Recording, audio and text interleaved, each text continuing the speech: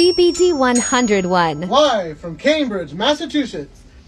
From the Health University, put your hands together. It's Minute with the Master. Hello, I am the Health Master. I have a Master's in Health Sciences. As I promised in the previous discussion, we were going to talk about CBD 101.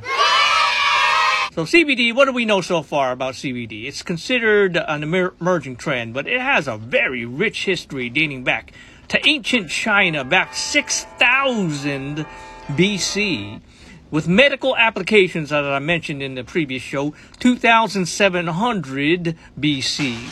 Throughout the ages, cannabis has appeared as a remedy to many civilizations, including the Greeks, the Egyptians, the Romans.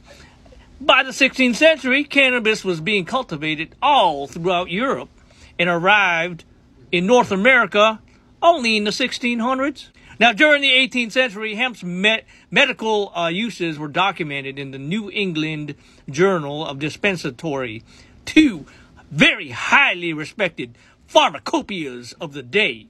In the early 20th century, medicines such as opioids began to be developed, which resulted in the decline of cannabis and pain relief. In the 1930s, we ushered a war on cannabis, and it actually became illegal. Now, in the 1970s, cannabis was cultivated and banned by the controlled... Oh, we got a call coming in, so we're going to be taking your calls, by the way.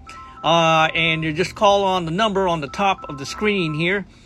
But we'll get to all your calls. Let me just continue with the lecture here. In the beautiful halls of Healthy U University in Cambridge, Massachusetts. We got both hemp and marijuana is Schedule 1 at a certain point. But in the 1970s, it was changed. So hemp became a Schedule 5.